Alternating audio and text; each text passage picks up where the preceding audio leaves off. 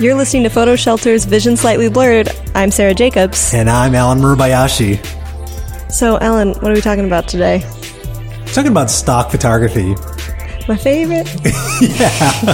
It was kind of a big deal in the 80s and 90s. Like, people were making a full-time living off of shooting stock, which kind of blows my mind. I used to get, as a kid, these big compendiums, annuals from American Photography or American Photographer. Oh, this was a physical magazine? It was like a source book back in the day. That's what we called them. Got you.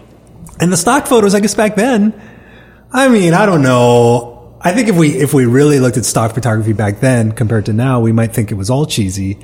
But I feel like things got really cheesy around the late 90s. Yeah. When stock really got a bad name. I think some weird stock is still being created today. Still. And I would argue also that like stock is still a big deal because so many memes are created from stock photos. Yeah. Which is weird. It's weird. Why is that weird? It's like a bank of images waiting for jokes. The internet has just utilized it in a way that like no publisher ever could. Like, thank God, you know? So there's that famous stock photo meme of the guy walking with his girlfriend. Yes. Okay. Kind of looking back at the other girl. Yes. It is famous. Now I'm glad you brought this up. It's probably, I don't know. I know it's still relatively new, but I want to say that it might be one of the most famous memes out there. Like used with a stock photo. Okay. So first of all, let's talk about how cheesy that photo is. When the photographer took that photo, what do you think he or she was trying to even illustrate? The sleazy boyfriend, of I know, course. but in what context would that, like, what company or individual is licensing that properly? That's what I don't understand. I mean, obviously somebody is. No, totally. Like a woman's site. I don't know. Oh, okay. So some, like Jezebel.com talking about your sleazy boyfriend. Yeah, exactly. Okay, fair enough. Okay, what's great is that Funny or Die made a video around all the photos that were taken with those exact models, and they created an entire storyline about them and about their marriage and about how it fell apart, and then how at the very end, like the last straw was him looking back at that woman. It's a great video. Highly recommend. It was part of a whole sequence, right? Exactly. Yeah. The photographer had shot quite a few photos with that couple. I mean, I think if you're going to go through the trouble of casting 3 models to be in your shoot, you might as well. He or she presumably had a storyline that they were following to shoot the day. Yeah. Which is weird. It is weird. There was a Twitter thread recently that was kind of talking about corporate stock of this one company, Peloton, which you might have heard of. It's the exercise bike that instead of going to the bike at your gym, like a SoulCycle, you buy this fancy bike for $2,000 or $3,000. It sits in your house. You plug it into the wall. It connects to the internet so that you can watch classes from the comfort of your own home. That sounds great. But these series of... how much is that? I don't know. It's probably, $30-$60 a month. So wait, that's it? Yeah, but it's still, you already paid $2,500 for the bike. Oh, $2,500 for the bike. Yeah. No, I can't get that. And so Peloton commissioned a photographer to create a corporate stock library, which is pretty common. People want a branded look and feel, and they don't want anyone else using those images. So they'll commission a photographer to shoot a sequence of photos that they'll use for their ad campaign for the year. That's a great gig right there. It's a great gig if you can get it, and it pays pretty well. But you have a whole, you have a creative director that you're working with at the company. You presumably hire your assistants and makeup artists and stylists, and you cast for it and whatnot. This particular user on Twitter was sort of lambasting Peloton because they had these scenes, as stock often does, that just couldn't possibly exist in real life. So, like what looks like a $10 million corner apartment in Manhattan, just covered in glass, and then a platform on which your Peloton bike sits, throughout the entire day, as if you have nothing else to put in your apartment. Okay. But I would argue that advertising photography, like, has always, right? They want to show it in a fancy apartment that's overlooking Central Park or whatever. That's arguably the thing. I've always said that, you know, stock photography isn't real life. It's sort of a hyper real world where everyone looks slightly better than in real life. You don't want your stock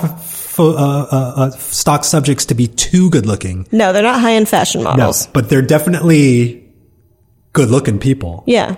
They're definitely usually in good shape. Even like the grandmas and grandpas are pretty good looking people.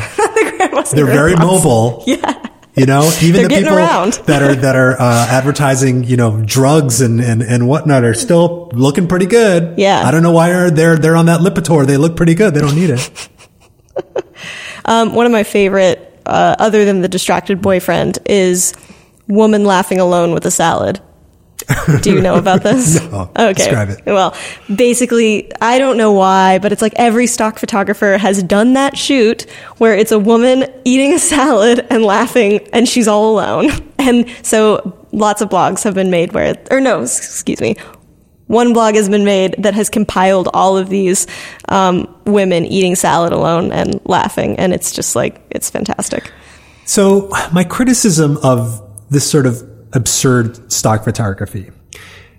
You know, in the late 90s, when the whole concept of royalty free came about, people started selling these CDs of stock photography, and a lot of them were shot on seamless white because you could mask them and drop them in wherever. So you had the rubber duck, and then you had like these very stereotypical, like the nerd. So the nerd and the beautiful woman kind of thing. And you're like, or the really wide angle lens of somebody like holding something up to the camera lens. Mm-hmm. There's something self-perpetuating about relying on these stereotypes so that the first guy that shoots the woman eating the salad puts that out there. Genius, whoever did that. Yeah. And then every other stock photographer who's like trying to understand the trends in stock photography says, oh, okay, well I need the woman eating a salad. The other one, you know, that you see with small businesses is always like the barista, the coffee shop owner. And you're like, how many freaking coffee shop owners are there? Like that's not representative of small businesses in the United States. There's just not that many. No, that's true. So there's a weird effect that I think stock photography really kind of gets into the stereotypes, reinforces stereotypes, in part because we're used to having these we need these obvious representations when you're selling something that has to be sort of general purpose in nature. Mm-hmm. You know what I mean? Mm-hmm. Well, I want to bring up a point about somebody making money off of these bank of stock photos. Yeah. In mid 2017, this Twitter was launched. It's called Dark Stock Photo, and it's just a bunch of like absurd stock photography that just the storyline makes no sense. It'll be like people dead in a pool, like it just yeah. So it's like it's dark, and like about a year later, he published a book, bought all the stock photos, and published a book that you can buy on Amazon.com. So he's like a curator. Yeah. Of these dark photos. Exactly. We'd be remiss not to mention the free stock photo site Unsplash, which started as a kind of a last-ditch effort to save a business because they had leftover photos from a photo shoot that they put up for free, and it was really popular. Mm-hmm. None of the creators are compensated. Some of these images have been downloaded literally millions of times, used in any variety of ways. Mm-hmm. And there's definitely kind of this, I mean, I hate to use this term, but there's kind of a hipster look to the images that are very popular, you know? It's just like, a hipster look? So, okay, I want to break that down. Yeah, break it down. Let's break it down. Because what do you mean? You mean that they're not, the way that you were describing stock photos kind of being this sort of like glossy look. Yeah. You know, some of them back in the day in the 90s were shot on like a white seamless, you know, whatever. So these new ones on Unsplash, like when you say hipster look, like what do you mean? Let me define. The major criticism of stock photography traditionally has been this stuff looks cheesy, it's terrible photography. Yeah. And I definitely think that there's a segment of stock photography that has that sort of cheesy look. Mm-hmm. So kind of in the mid-aughts into the early 10s, people started to to strive for more authentic looking photos. But going back to this barista analogy that we used earlier. So now, every photo is like a wooden table with a coffee cup with, a cappuccino with a leaf kind of in it, or, totally. The big world with a small figure in the corner. Yeah. Everything it looks like a heavily curated Instagram. Yeah. It's like this opposite direction of stock photography. And it's still, I could see that. I mean, it's cheesy in a different way. Yeah, absolutely. I would argue there's a few stock sites that are doing it well today. And that would be Stocksy. I think has beautiful stock photography, that feels very natural. It kind of like the hipster look that you mentioned, like it kind of dips into that, but it feels authentic, the photos that I find on Stocksy. And then also I use this one at work, 2020. That's user-generated. Photographers can submit their work to 2020. It goes through an approval process. It's curated. It's keyworded and tagged so that it's easy for photo editors to find your work. And the quality of work, it ranges on 2020, but like there's some good work in there to use. And then also a much newer company that I think is still building out its image bank a lot, but that has a lot of beautiful images and that focuses on diversity is Tonal. And that was launched by Joshua Kissy somewhat recently. I actually don't know what year, but it's fairly new. Diversity stock photography is a huge growing business. That's something, that a lot of photographers should look into if they're looking to sort of supplement their income. I still don't think stock photography is, from a business perspective, something that you're going to make a full-time living off of. Yeah. But I think you can get some regular recurring revenue if you're with the right stock company and not just getting a penny per image. The whole, penny stock thing. Yeah. Didn't really work out well for anyone except for the platform owners. Right. Yes. The thought I had in regards to the whole memification of these stock photos, though, is, do you feel kind of bad for the photographer who took that image of the boyfriend? Oh, that's a good question. Where the photo is essentially... That's a really good question. I don't know if it was stolen, but it certainly there's more attributions to it. There are more usages of it than that photographer was paid for. 100%. BuzzFeed actually had a great article in 2017 reported by Julia Reinstein where she did kind of a deep dive into the behind-the-scenes story of these memed stock photos, one of which is a photo of a young toddler, a toddler holding a gun, and he's like crying, and this photo like blew up on the internet. Like people were sharing it like crazy with all different types of captions with it, and she contacted the photographer and was like, how do you feel about your photo being memed? And the guy had no idea that this had happened. Right. He was completely oblivious. And he explained to her that, it just was actually a natural moment of his son holding a toy gun. And he just started to cry and then started laughing soon after he was done taking the photos. And now arguably that will be what this kid is known for in his lifetime. I mean, maybe he'll become an astronaut, but most likely it'll be like he hit his peak when he was a toddler. Right. Holding the toy gun crying. That reminds me of the most popular image on Instagram, which is of the egg. Right. And the egg was just a stock photo of an egg shot on white seamless, and the photographer had no idea that it had blown up.